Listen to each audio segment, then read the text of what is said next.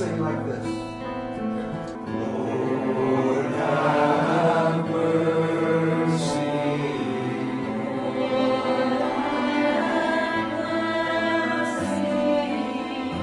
Christ, have mercy.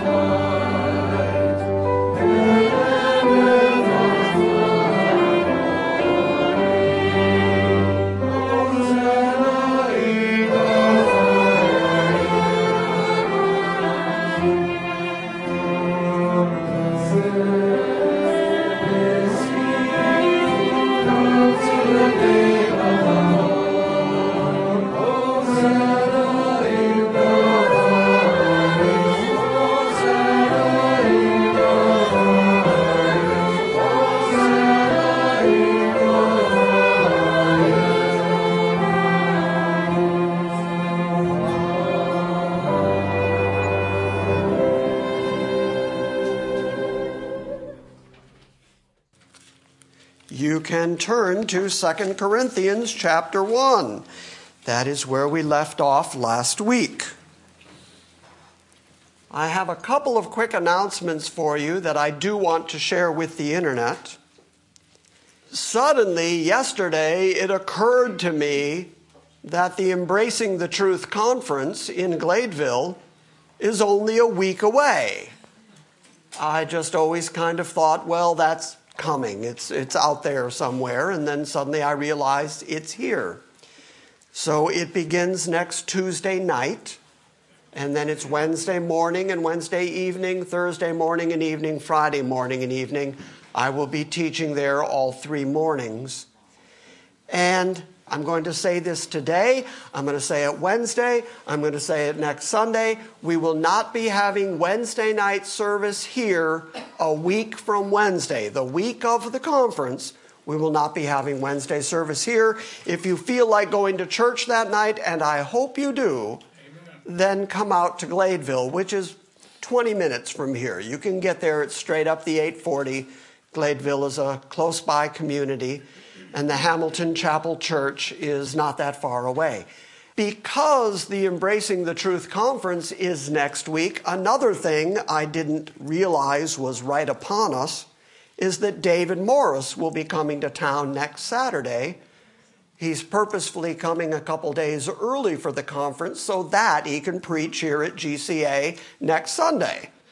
So our friend David Morris will be here to preach for us next Sunday, which means I have to get busy and clean my house because he'll be staying in my house for the next couple of days when he arrives here. So remember to remind me to say this over and over again, because no matter how many times I say it, I know a week from Wednesday somebody is going to show up at the door and be surprised that the building is dark and wonder what happened. I'm going to put a notice on the door, try to catch anybody that doesn't know it, but a week from Wednesday, not this Wednesday, a week from Wednesday, March 8th, the conference will be going on in Gladeville. Now, as for the second half of 2 Corinthians chapter 1, some of this I mentioned last week, but I'm going to bring it up again so that it's fresh in your memory. Paul is having to address the Corinthians again because a series of things have happened while he was gone. Some Judaizers, some false apostles, some opponents of Paul have come into Corinth and have basically argued against both the Pauline teaching and the Pauline apostleship. And so he is defending his apostleship yet again. And his plan was that he was going to be going from Ephesus into Macedonia, and on the way he was going to pass through Corinth. And then he was going to go on to Macedonia, and then he was going to travel from Macedonia back to Corinth and spend some time with them, some significant time then. But apparently that plan fell apart. We know that he wrote this letter from Macedonia. We know that he did leave Ephesus and go to Macedonia. But he apparently did not go through Corinth, which caused his critics to say, see, you can't count on Paul. Paul is wishy-washy. Now we gather this, like a little bit of detective work, we gather this from what Paul's about to say. Because he's about to say, I meant to be there. In my integrity, I meant to be there. And I am not wishy-washy. The phrase he's going to use is, I am not yes, yes, and no, no at the same time. When I say something, I mean something. But unfortunately, he was not able to be there. So again, he has to argue for his integrity, for his apostleship, and for his love of the church at Corinth. And he is going to argue that time and time again throughout this book. Now, because of this controversy right here, and because we're going to see Paul bring up a particular situation in Corinth that doesn't exactly match anything that we read in the 1 Corinthians letter, even though that appears to be the second letter that Paul wrote to Corinth, theologians have speculated that there may be a letter in between what we call 1 Corinthians and 2 Corinthians, and that was the letter in which he said that he was coming to see them and that he was on his way to Macedonia and going to stop through there, but the letter that also addressed some of the things that we're going to read here. Now, there are also theologians and commentators who say that because the end of this book takes a rather jarring turn, there's no transition to the last couple of chapters, so some people have said, well, perhaps that's the letter just added to this letter that got copied and handed down to the church. No one really knows. It's lost to antiquity. So just keep in mind that the order of letters to Corinth, there was a letter we don't have. Then there was a letter which we call 1 Corinthians. And then there appears to have been a short epistle giving them his plans and telling them what to do about somebody who had caused them a problem. And then there's the larger letter of 2 Corinthians. The only two we have are the second and fourth, called 1 Corinthians and 2 Corinthians. The first and the third letter seem to be lost to antiquity, if in fact the third letter exists at all. So I'm just telling you that so that you can understand as we read through this and you go, wait a minute, I don't remember that from 1 Corinthians. I don't remember Paul addressing that particular thing. Well, that's why people have speculated that there was some other communication in between. Now, there are also people who have said, well, maybe it wasn't an actual epistle, maybe it wasn't a letter. Perhaps he just sent either Timothy or somebody else to come into Corinth and just let them know his whereabouts and what was happening and what his plans were. We don't know. What we do know is that sovereign God has decided that these are the two letters that are most helpful and instructive to the church, and that's why these two letters have remained. Otherwise, we have to say, God meant for there to be another letter or two, but darn, we lost them. And I don't believe that at all. So we're going to start in chapter 1. I was going to start at verse 9. Let's start at verse 8. For we do not want you to be unaware, brethren, of our affliction which came to us in Asia, that we were burdened excessively beyond our strength, so that we despaired even of life. Indeed, we had the sentence of death within ourselves, in order that we should not trust in ourselves, but in God who raises the dead, who delivered us from so great a peril of death, and will deliver us, he on whom we have set our hope, and he will yet deliver us.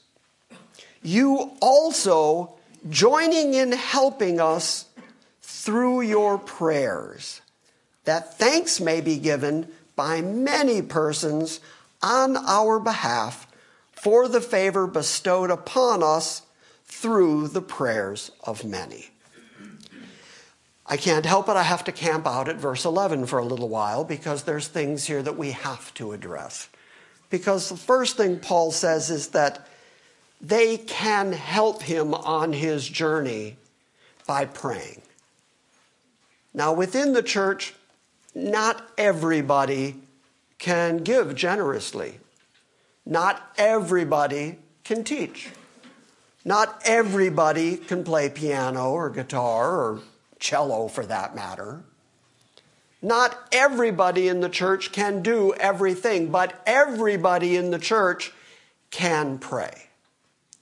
And here Paul says that the prayers of the saints are helpful to him because his dependence in everything he does, every place that he goes, everything that he encounters, every death sentence put on him by groups of people who want to just shut him up, his dependence through all of that is on God.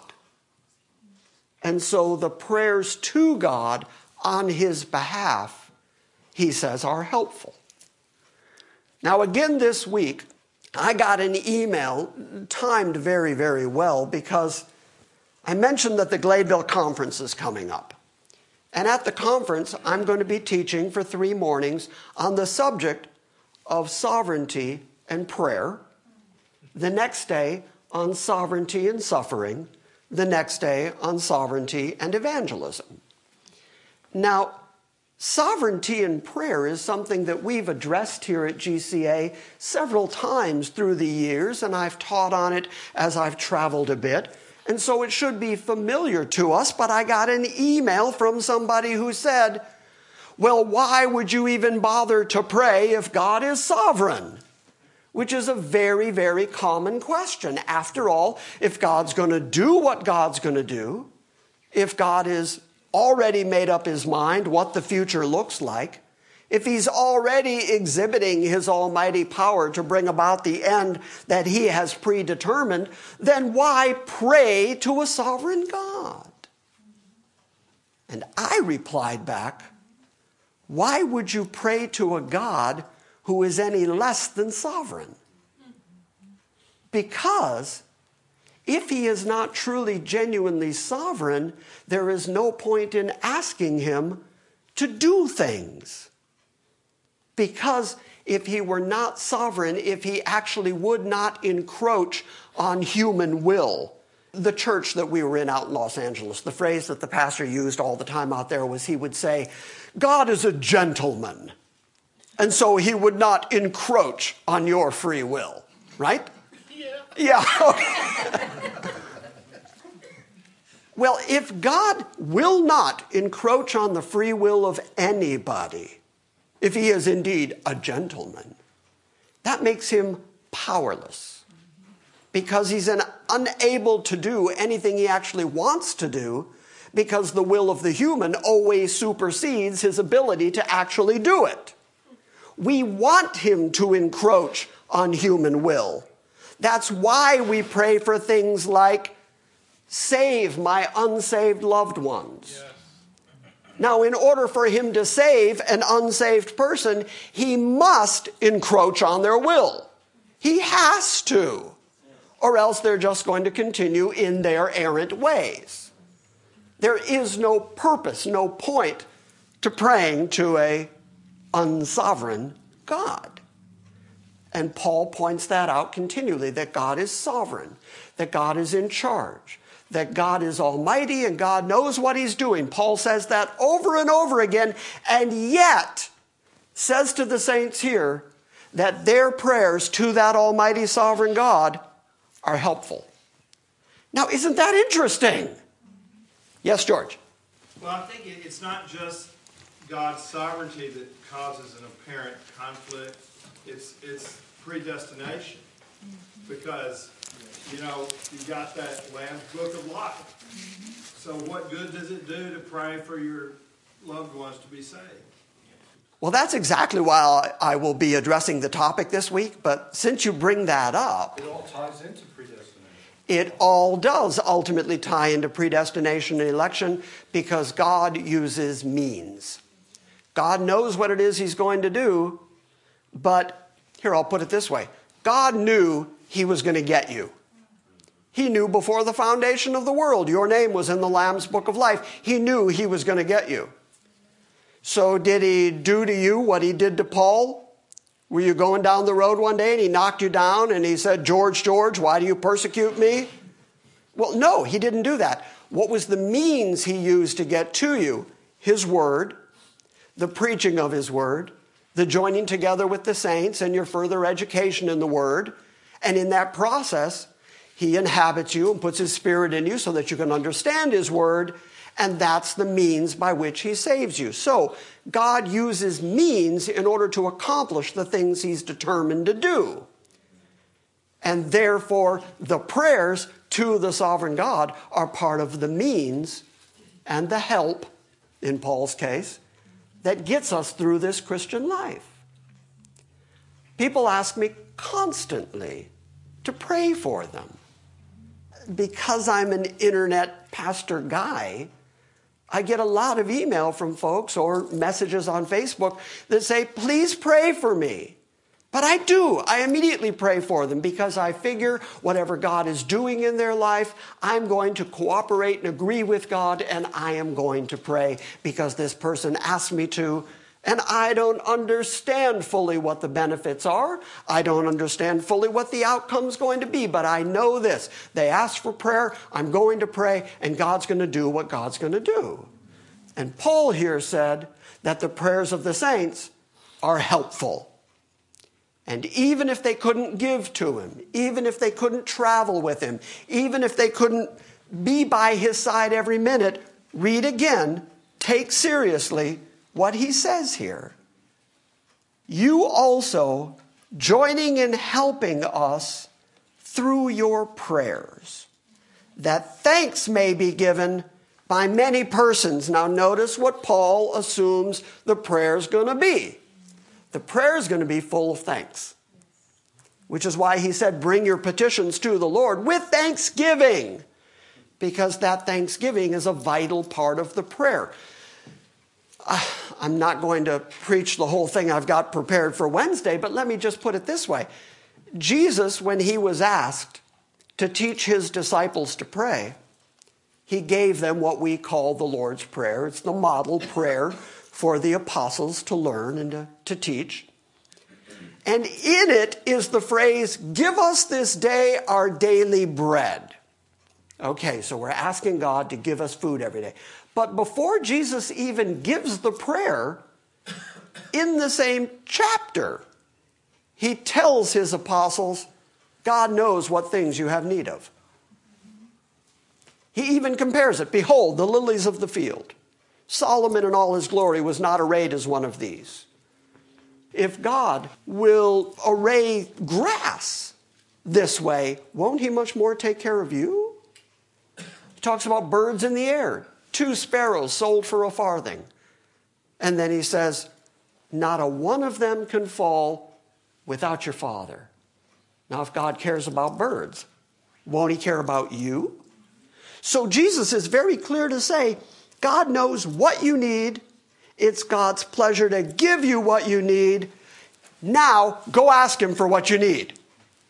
Now go say to him, forgive me my sin. Now go say to him, give me my daily bread. But he already knows what you need. And it's his pleasure to give it to you. But you have to go ask. So I think in the big picture, what this is designed to show us is to recognize that God is our source for everything.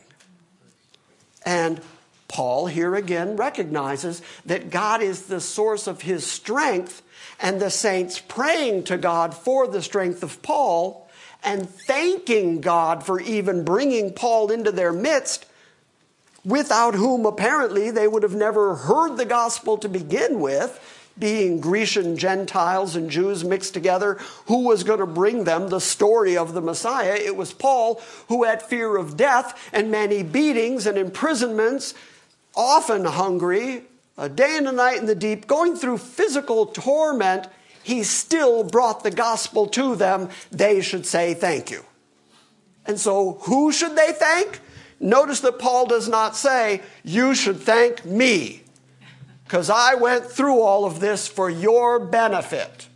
Instead, he says, you should thank God, because God's my strength, and through him I brought you the gospel. You see the relationship? I hope that this is encouraging you to pray all the more. Because if Paul can write that they can join in helping through their prayers, and that there is thanks given by many persons on behalf of the favor bestowed upon us by the prayers of many, I hope you recognize that what James said is true, that the prayer of a righteous man avails much. Now, how that comports with God's absolute predestinary sovereignty, I don't know. But I know it keeps saying it. Paul, who more than anybody else in the New Testament gave us the theology of God's absolute sovereignty, also says time and time again, go pray to that God. Because you want to pray to a sovereign God. You want to pray to a powerful God. You want to pray to the God who's in charge. What were you going to say? This is actually a genuine question. Do you think maybe when he said that prayers help, that it was actually helping them instead of helping? I think so too. I think that part of what prayer does is that it helps us understand that we're reliant on God to provide everything we have. Our health, our food, a place to live. You know, I've raised my children praying at the end of every day. And most of our prayers include thank you, just thank you. We ate today and we're dressed today and we're fine today. Thank you. Because there are a lot of people who aren't. So yes, I think it helps. But within context here, Paul is saying it helps him on the way. I didn't know if it helped. It's okay. That it helps him along the way. And by the way, you said this is a genuine question. I'm so glad it wasn't a fake question. But Well, it wasn't a look at me. did you have your hand up, Mark, or were you waving? Well, actually, yeah, I was thinking, it reminded me of what C.S. Lewis said similarly. Somebody said, sort of asked the same question. if God's sovereign, why do you pray to him? How do you think you can change his mind? He says, I don't pray to God to change him. I pray to God to change me. Yeah, exactly. And I do think that praying to him and recognizing him as the source of everything causes our minds and hearts to be conformed to the realization of who it is that's providing for us. Yes, sir? Is God negotiable? This makes me think of Abraham Yeah, I thought of that negotiating with too. God about Sodom and the number of people. He worked, he negotiated with them. Yeah, I have to conclude, and that's a really good question, and it comes up frequently. I think that God knew exactly what he planned to do. He knew that Lot and his family were in Sodom, and he knew he was going to send an angel to take them out. And I don't think that it was God who changed his mind. I think it was Abraham who changed his mind. Because Abraham first asked the question, 50. yeah, you won't do it for 50, right? Well, God says, no, I won't do it for 50. The number God has in mind is Lot's family. And then Abraham says, well, what about 45? And since I've asked, let me ask again. 40 gets him down to, what, 10? 10. Yeah. And when he gets down to 10, well, that's Lot's family. And that's the end of the conversation. I think God knew from the beginning that he was going to take Lot and his family out. And the reason I know that's what God planned to do is because that's what he did. If he had planned to do something else, he'd have done something else. But because he planned to get Lot and his family out, he did. So I don't think God ever changed his mind. I think that Abraham was finding out how merciful God really was. And it's always a process of conforming the believer to God's will. Absolutely. It's a process of conforming the believer to God's will. Jonah. I was going to bring up Jonah, and I thought, I'm not going to go there right now. And then Wolf did it for me. But think about the story of Jonah for just a moment, because I find it fascinating. God told Jonah, go to Nineveh and say, I'm going to destroy it. And so Jonah knew what he was going to do. He knew God's character, and that's why he was all ticked off and didn't. God's going to destroy Nineveh, yeah. And so he goes to Nineveh ultimately via fish through that whole circumstance. He ends up finally in Nineveh saying that God is going to destroy Nineveh. And then wouldn't you just know it, they repent. Sackcloth and ashes. And what does God do? Not destroy them. And so the end of the book of Jonah is Jonah being upset with God. And so God gives him an object lesson and destroys a gourd. And then says, what, you're upset I would destroy a plant, but you're not upset that I didn't destroy women and children? The question becomes, did God change his mind when they repented? Or was it always God's purpose to cause Nineveh to repent so that he wouldn't have to destroy them? Well, later in Nineveh and Assyria's future, God uses them to attack the northern tribes of Israel, take them out of their land into captivity. God knows he's going to do this. God knows he's going to use Assyria to accomplish this. Therefore, I don't think it was his intention ever to destroy Nineveh. It was his intention to cause Nineveh to repent. And the way to get them to repent was to send them a prophet who said, God will destroy you. And so they repented. Now, Jonah personally was put out that God didn't do what he said he was going to do. Because, like George brought up, God uses means. His goal, his purpose, was to cause Nineveh to repent, because he was still going to use Assyria to punish his people Israel. He still had a plan. So he sent them a prophet to say, God's going to destroy you, to cause them to... Pardon He me? sent him a prophet with a real testimony. Oh, sent him a prophet with a real testimony, absolutely, so that they would repent, because the end result is exactly what I think God intended from the beginning. Otherwise, we have to say that God genuinely intended to destroy them, and then saw their repentance, changed his mind, because God is changeable, he's mutable. You can negotiate with him, and he changed his mind and did not destroy them. I think the end result of how he used them proves that it was never his intention to destroy them. It was his intention to preserve them, and he sent them a prophet with a message that would cause that because he uses means. Didn't Sounds like Jonah the story of say Joseph. that? Don't say anything else. What? Didn't Jonah say that? God, I knew you would forgive them and be merciful. That's why. And that's why it all came out like this. Yeah. So yes, I think your first statement was the right one, which is the process of praying to God causes us to change and comport our minds to bring them into line with the God we serve. I don't like that process, John. Who likes that process? Nobody likes that process. Neither did Jonah. That's And why neither he did left Jonah. to do his own thing. Yeah. Well, be careful because there may be a fish waiting. So, There was one more. Yes, ma'am. I have a question. Yeah. Is it a real question, though? It is a genuine. A genuine question. I Okay. my example. In Exodus, when they have the whole golden calf thing, and God tells Moses to stand out of his way, he says, "Stay on my way so I can destroy this people and I will make you a nation." And then Moses pleaded with him. And I guess in some translations it says God changed his mind, and others it says God relented. So I'm Yeah. wondering what you thought about that. And sometimes in the King James, I think it says repented. Right. Yeah. And no, I think what happened there was that God was teaching Moses about intercession because Moses himself reached the point where he said, I can't handle these people anymore. I want nothing to do with these people. Wipe them out. Go ahead.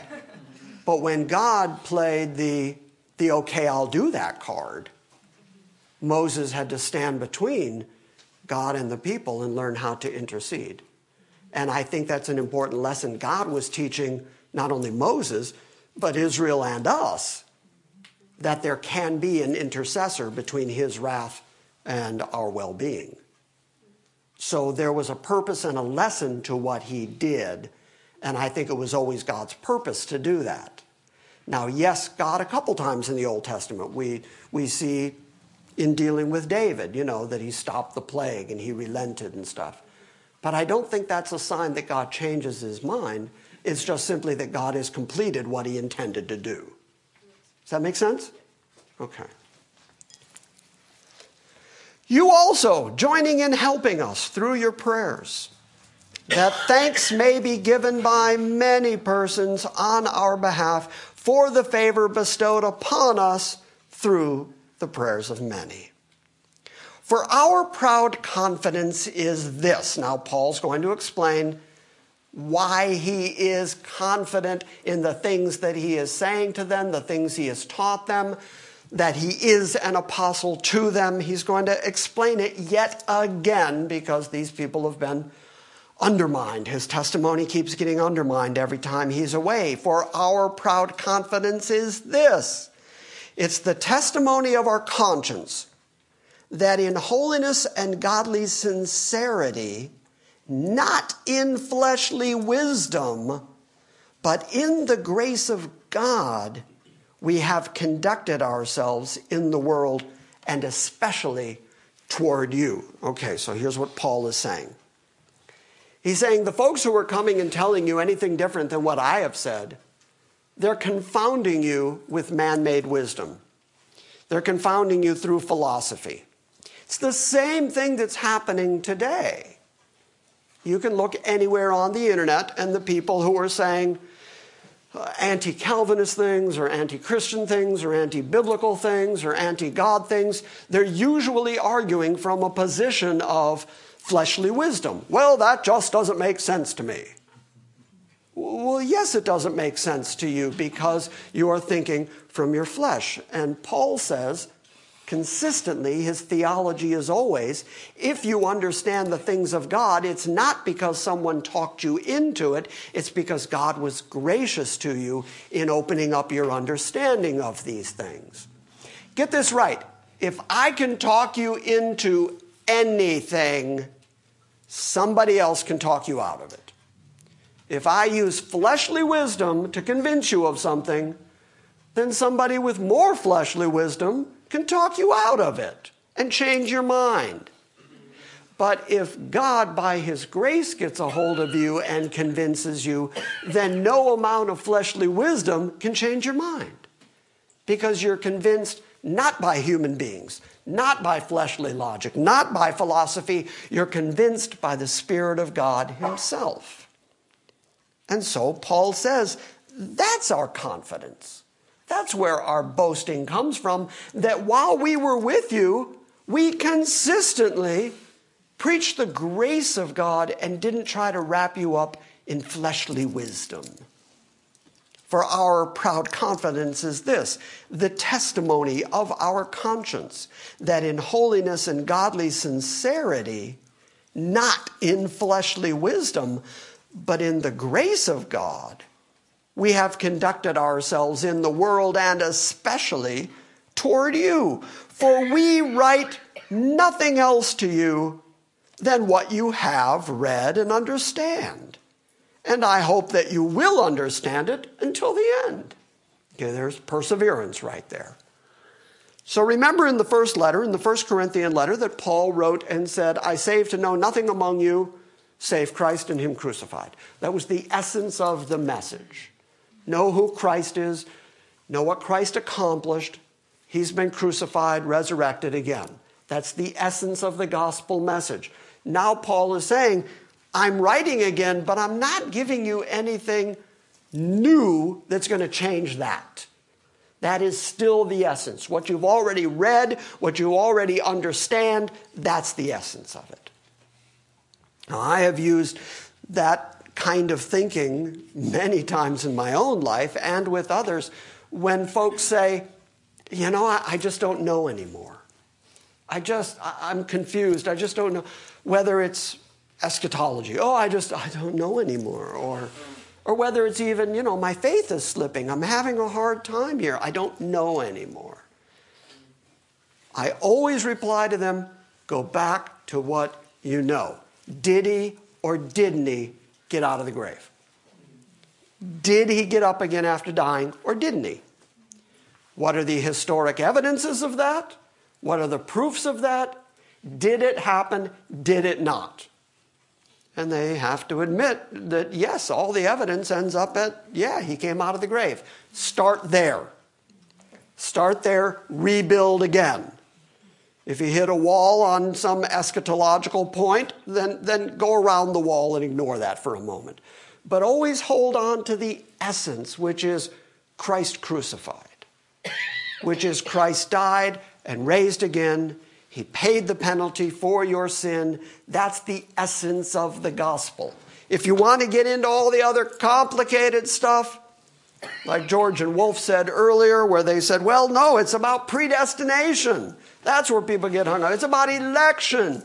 Those are tough things. Foreordination. All these big theological words. I can't wrap my head around everything the Bible says about God.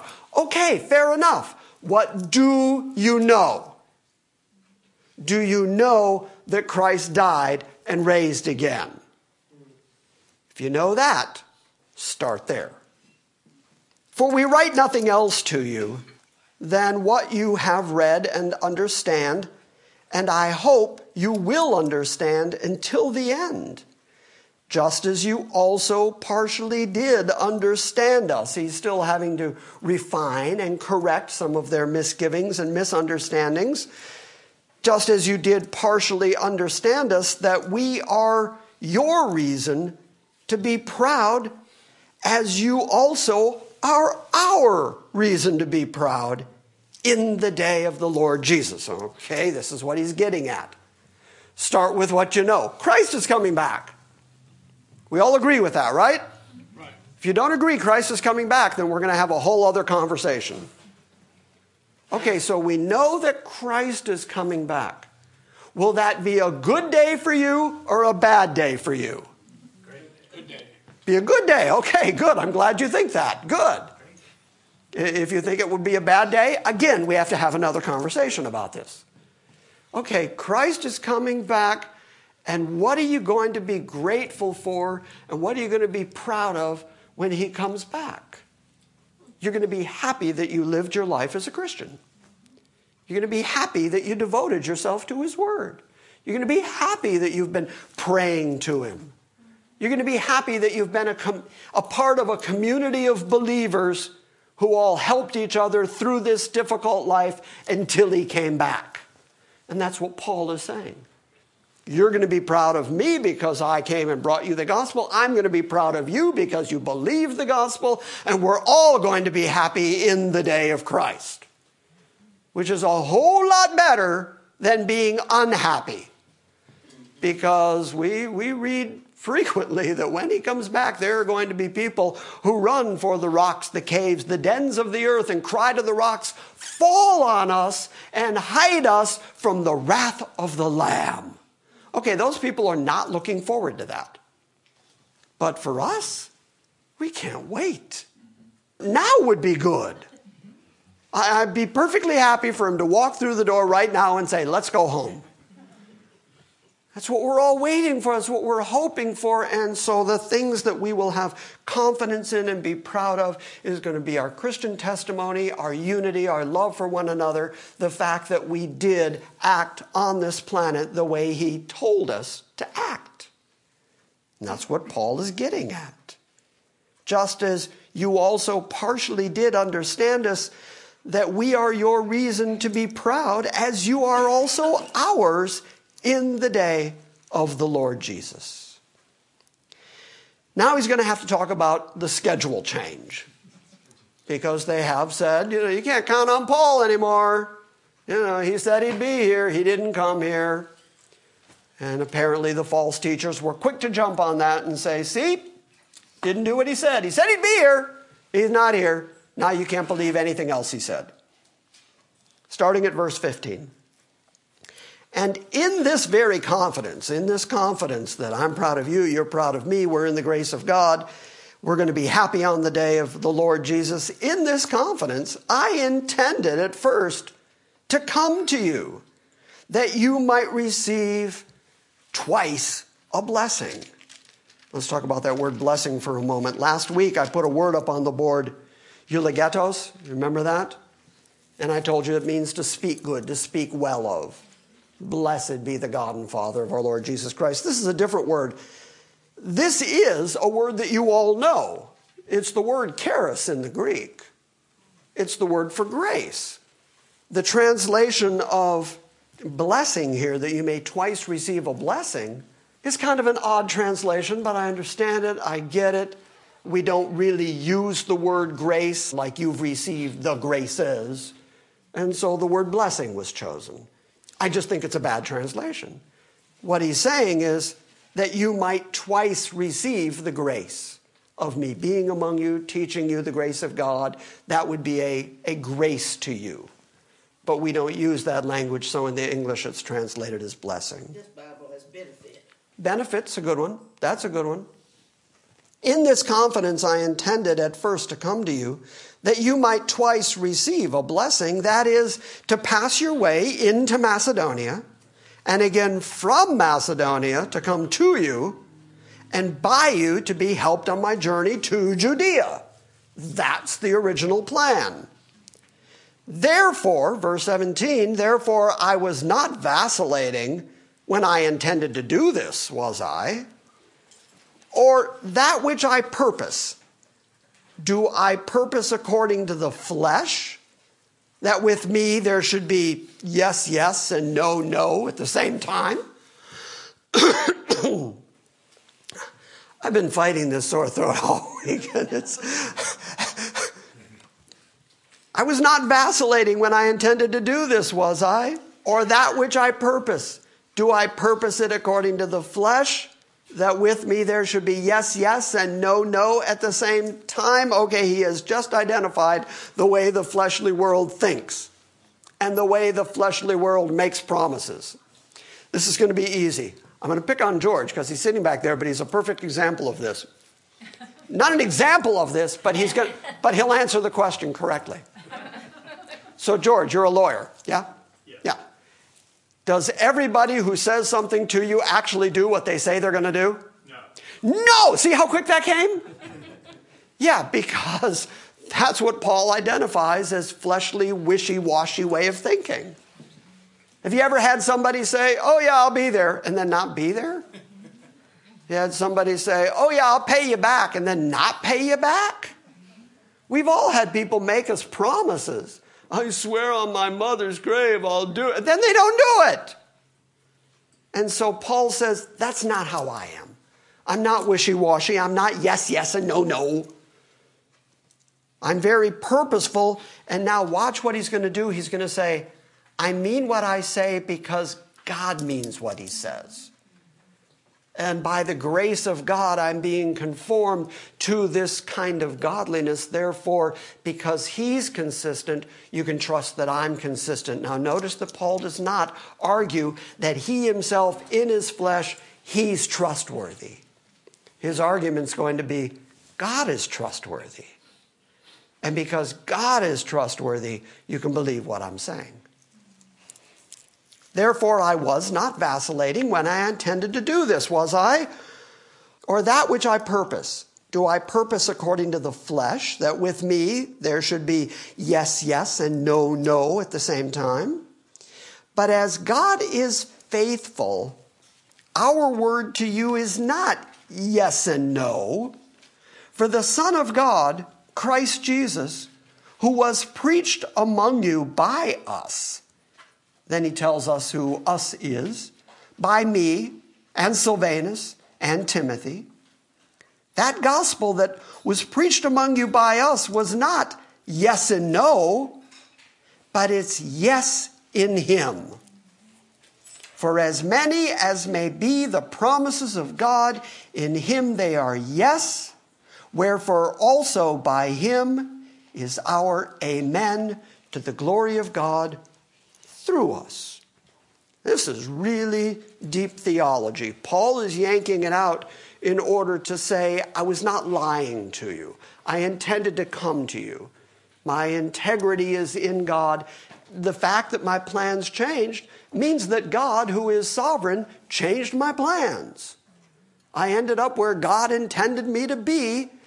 And I don't want you to think that I'm wishy-washy or yes, yes, no, no. I want you to know that when I say it, I mean it because God means it when he says it. Well, that opens up a whole plethora of theological ideas that we need to examine for a minute. I'll try to pare it down to just a couple. He has just said that God always means it when he says it. This is important for us to know because if God has said, I've saved you. I've known you since before the foundation of the world. I have redeemed you through the death of my son. You have a heavenly estate waiting for you. You can be confident that he means it because with God, it's not yes and no. It's yes. Wouldn't it be terrible if it was yes and no with God? It'd be awful if God could say, I've saved you. Nah, just kidding. No, not really. I've redeemed you in my son. You're in my son, he's in you. And then take him away? That would be awful. So Paul is arguing God is consistent. And then he uses this marvelous phrase. Now I've memorized it more in the King James, so I think of it in the King James. But in him, all the promises of God are yea and amen. In him, yes. So think about this theologically for a moment. There are people who will say, what about all these promises to Israel? God has made all of these promises to Israel. Restoration of Israel, the promise of the land, the expansion of the land, the kingdom to come, the everlasting kingdom, the descendant of David, the Davidic covenant. God has made all these promises to Israel that haven't come true yet. So does that mean they're not going to? Well, Paul tells us something very, very important. He says, in Christ, all the promises of God are yes. There are folks out there who will try to argue that God has two separate means of saving Israel and saving Christians, Gentiles, the church. And that God's intention is to save the church through Christ and somehow save Israel through returning them to the law and sacrifices and all that. That there's two different plans of future salvation. No, there's one. Christ is the one. Through him, all the promises of God are yes and amen. After all, when he creates the Davidic kingdom that he has promised David ever since the Davidic covenant, who's going to be that king? Christ. In Christ, the promise of God is yes and amen. Israel's going to be returned to their land and established again as a national entity. How? Zechariah tells us Christ is going to return. His feet are going to touch the Mount of Olives. The Mount of Olives is going to cleft in two. And then all Israel is going to look on him whom they have pierced and weep over him like a mother weeps over her child. Okay, so what's the restoration of Israel? Christ. The new covenant. He's going to take out their stony heart and give them a heart of flesh. How is that going to happen? Because the Redeemer of Israel has come. That's the name that Jesus has given time and time again. The angel speaking to Mary said, you call his name Jesus because he will save his people from their sins. Who are his people? He's a Jew. He's born to the Jews. Those are his people. So in Christ, all the promises of God, the promises he's made to you, that as a Gentile, he's going to adopt you into the family, he's going to forgive your sin, and he's going to bring you everlastingly into his presence where there's joy eternal. That promise is coming true through Christ. Christ died to redeem you. Christ is coming back to get you. Christ has made these promises to you that where I am, you will also be. Okay, it's all being fulfilled in Christ. But then you look at the promises made to Israel. They're not done away with. They're not established in the church. They are promises that have been made to a particular people that will be established and fulfilled through Christ. Because in Christ, all the promises of God are yes, and importantly, amen. It shall be so. It's going to be, verily, verily. So in Christ, God is accomplishing everything he's planned to accomplish in this world. Why? So that at the end of it all, every knee is going to bow and every tongue is going to confess that he's Lord. Things above the earth, things below the earth, things on the earth. Everybody's going to bow to the glory of God the Father, but everybody is going to confess Christ. So he's going to ultimately have preeminence. So all the promises of God in him are yes, and in him, amen.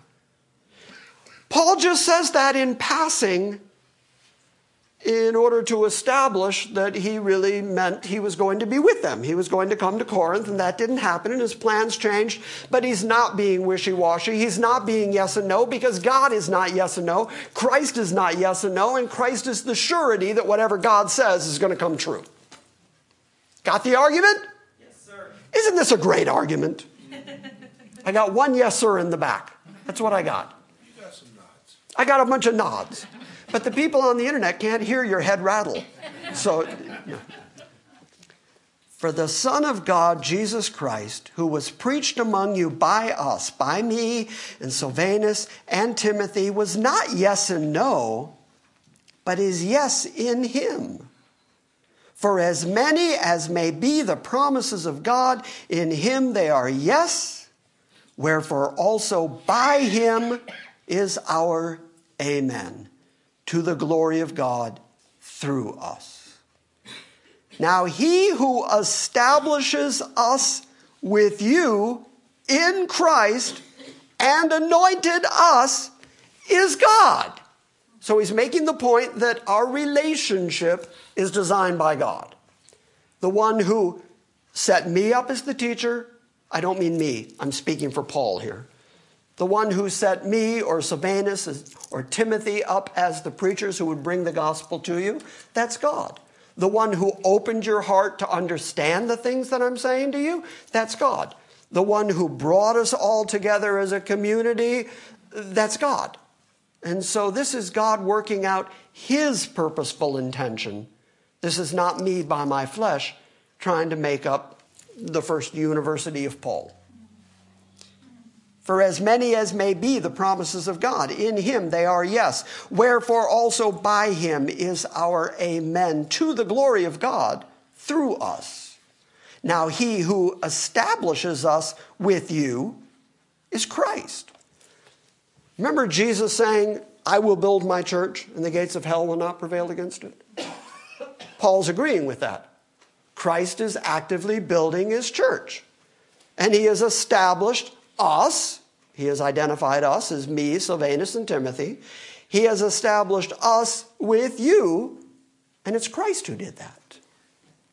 And the one who anointed us, put us in this ministry, chose us, assigned us to come and do this, is God, who also sealed us and gave us the Spirit in our hearts as a pledge. This is so important. Let me write this down for just a moment. In English letters,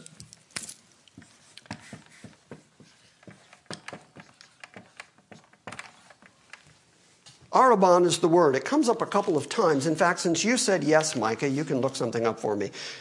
Look up Ephesians 1:4 for a minute. And Tom, go forward in 2 Corinthians to 2 Corinthians 5:5. This is two other places where Paul uses this word, pledge. And I want you to get it. Because if you get it, it's going to give you a great deal of confidence. Unlike the fleshly wisdom of this world, if you understand the Holy Spirit is the Arrabon, you're never going to be shaken again. What does 2 Corinthians 5:5 say, Tom? He who has prepared us for this very thing is God, who has given us the Spirit as a guarantee. Okay, so there it's translated as guarantee. Here it's translated as pledge.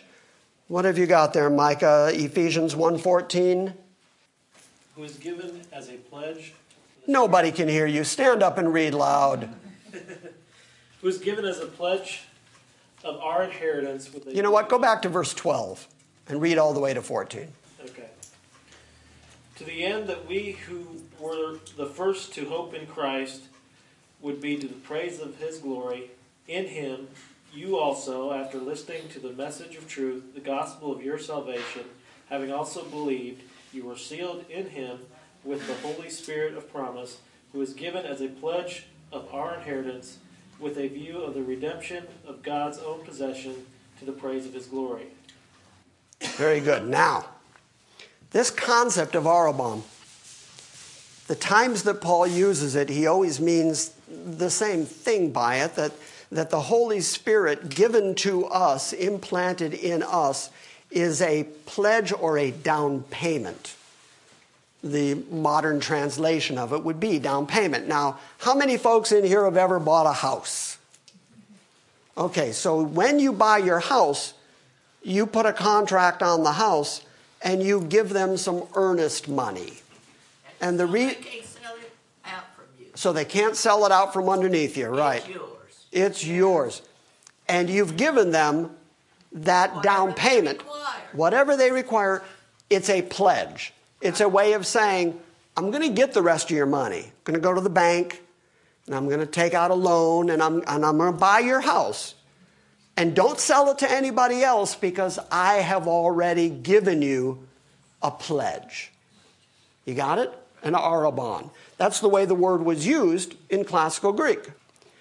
Now, Paul is arguing that God giving you the Holy Spirit is a down payment, a pledge that seals you into God, and that because you have the down payment, you already own all the rest of everything God has promised you. It's not active in your life yet, but you know it's there, and you know it's waiting, and you know it's coming because you have the down payment. The same way that you know someone's going to buy your house once you've got that down payment in your hand, once you've got the pledge of God, once you've got the Holy Spirit of God in you, then God has used that, according to Paul, as an Arrabon, a pledge, so that you know that everything else he's promised you, everything else that's coming, heaven eternal, joy everlasting, and even the ability to get through this life and persevere all the way to the end. All of that is true for you because you already have the down payment. So that's what the Holy Spirit is. Not only does the Holy Spirit seal you into God. I was out in Los Angeles one day. and I was putting away some leftovers. And I was using some saran wrap, I think was the product. There's no product placement in this sermon, but right on the box, the saran wrap said, has Cling Plus. That was the marketing thing at the time. Cling Plus. And so I put some leftovers in a bowl, and I took out the saran wrap, and I put it around the bowl, and it wouldn't cling to that bowl for anything. I mean, I wanted to staple it to the bowl. And I remember saying to my brother, we lived together at the time, and I said, wouldn't you think that something that had Cling Plus would at least cling a little? Some. So what I ended up doing with it was putting it in one of those Ziploc bags. And when I poured the food into the Ziploc bag, the next thing I did was seal it.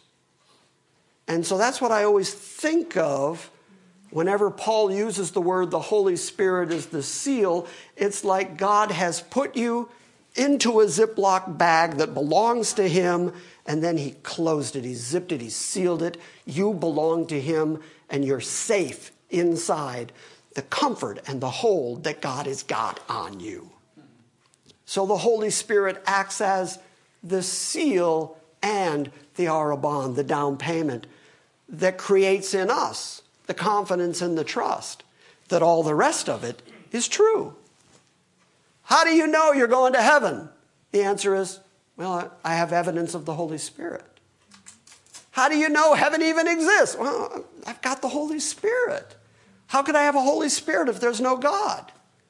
And God's in heaven. So it's axiomatic at that point. I've been changed from within. The Spirit of God in me has made significant enough change that I can say, I wouldn't do this after my flesh. It has to be God that has changed me. I have evidence of the Holy Spirit in my life, and that Holy Spirit is the down payment, is the promise that all the rest of what God has intended and promised to us is true. And in Christ, all those promises are yes, and in Christ, all those promises are amen. So really, how confident are you? You should be very, very confident because you've got Christ, the Holy Spirit, and God all working on your behalf. So finally, verse 23. But I call God as witness. I'm not going to appeal to Silvanus or Timothy or anyone else. God is my witness. I call God as witness to my soul. That means to my inner being, not just fleshly, not just superfluous, but really down deep where I really mean it. I call God as witness to my soul that to spare you, I did not come to Corinth. Oh, that's interesting. Paul says, I didn't come to Corinth on my way to Macedonia. But you know why? To spare you. So apparently, Paul was in a state, or they were in a state, or the conflict between them was so great that he knew that if he came to them right then, there was going to be greater conflict. So he went on to Macedonia so that he could write this letter to them, and then, having expressed his love and concern for them, then he was willing to go see them. Not that we lord it over your faith. I don't have a great deal of time left to talk about this, but he's saying we're in an argument, we're in a discussion, we're in a difference, there's conflict between us. And I didn't come to you so that I could spare you from that. But then he catches himself and realizes, not because I'm saying I'm the important one. He recognizes we're all in this thing together. And so he says, not that we would lord it over your faith, but we are workers with you for your joy. For in your faith, you are standing firm. We're going to pick up right there and go on into chapter 2 next week.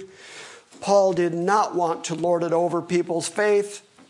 There's an awful lot of that going on in the Christian church these days. We've all seen people who truly, genuinely lord it over your faith. You want to know what that looks like? Okay, I'll do it for you. Mark, you don't have a tie on. Get out. There. I just lorded it over his faith. He didn't live up to my standards. Oh, oops, I don't have a tie on. Women, you need to be wearing a dress or you shouldn't come to church. See, I'm lording it over your faith already. We've all seen it. You can't believe in Christ and smoke. Now, if you smoke, it's stupid. But I'm not going to go so far as to say you're not Christian if you do that. I've used the example many, many times of a friend of mine who used to hustle pool, and when he became a Christian, he couldn't play pool anymore. Okay, fair enough. What he couldn't do was say, now nobody else can play pool. Lording it over your faith becomes saying, my conviction has to be all your convictions too. So that's what Paul was saying. I'm going to come to you. I spared you by not coming to you that first time when I said I was going to. I'm writing this letter to express how much I love you. And now I'm going to come to you because we're all in this together, and together we're going to work out this Christian faith. And I'm not going to lord it over you. You got it? So next week, Paul will continue. No, next week, David Morris will be here. In 2 weeks, we'll go into chapter 2, and Paul will continue to express his love and concern for these folks.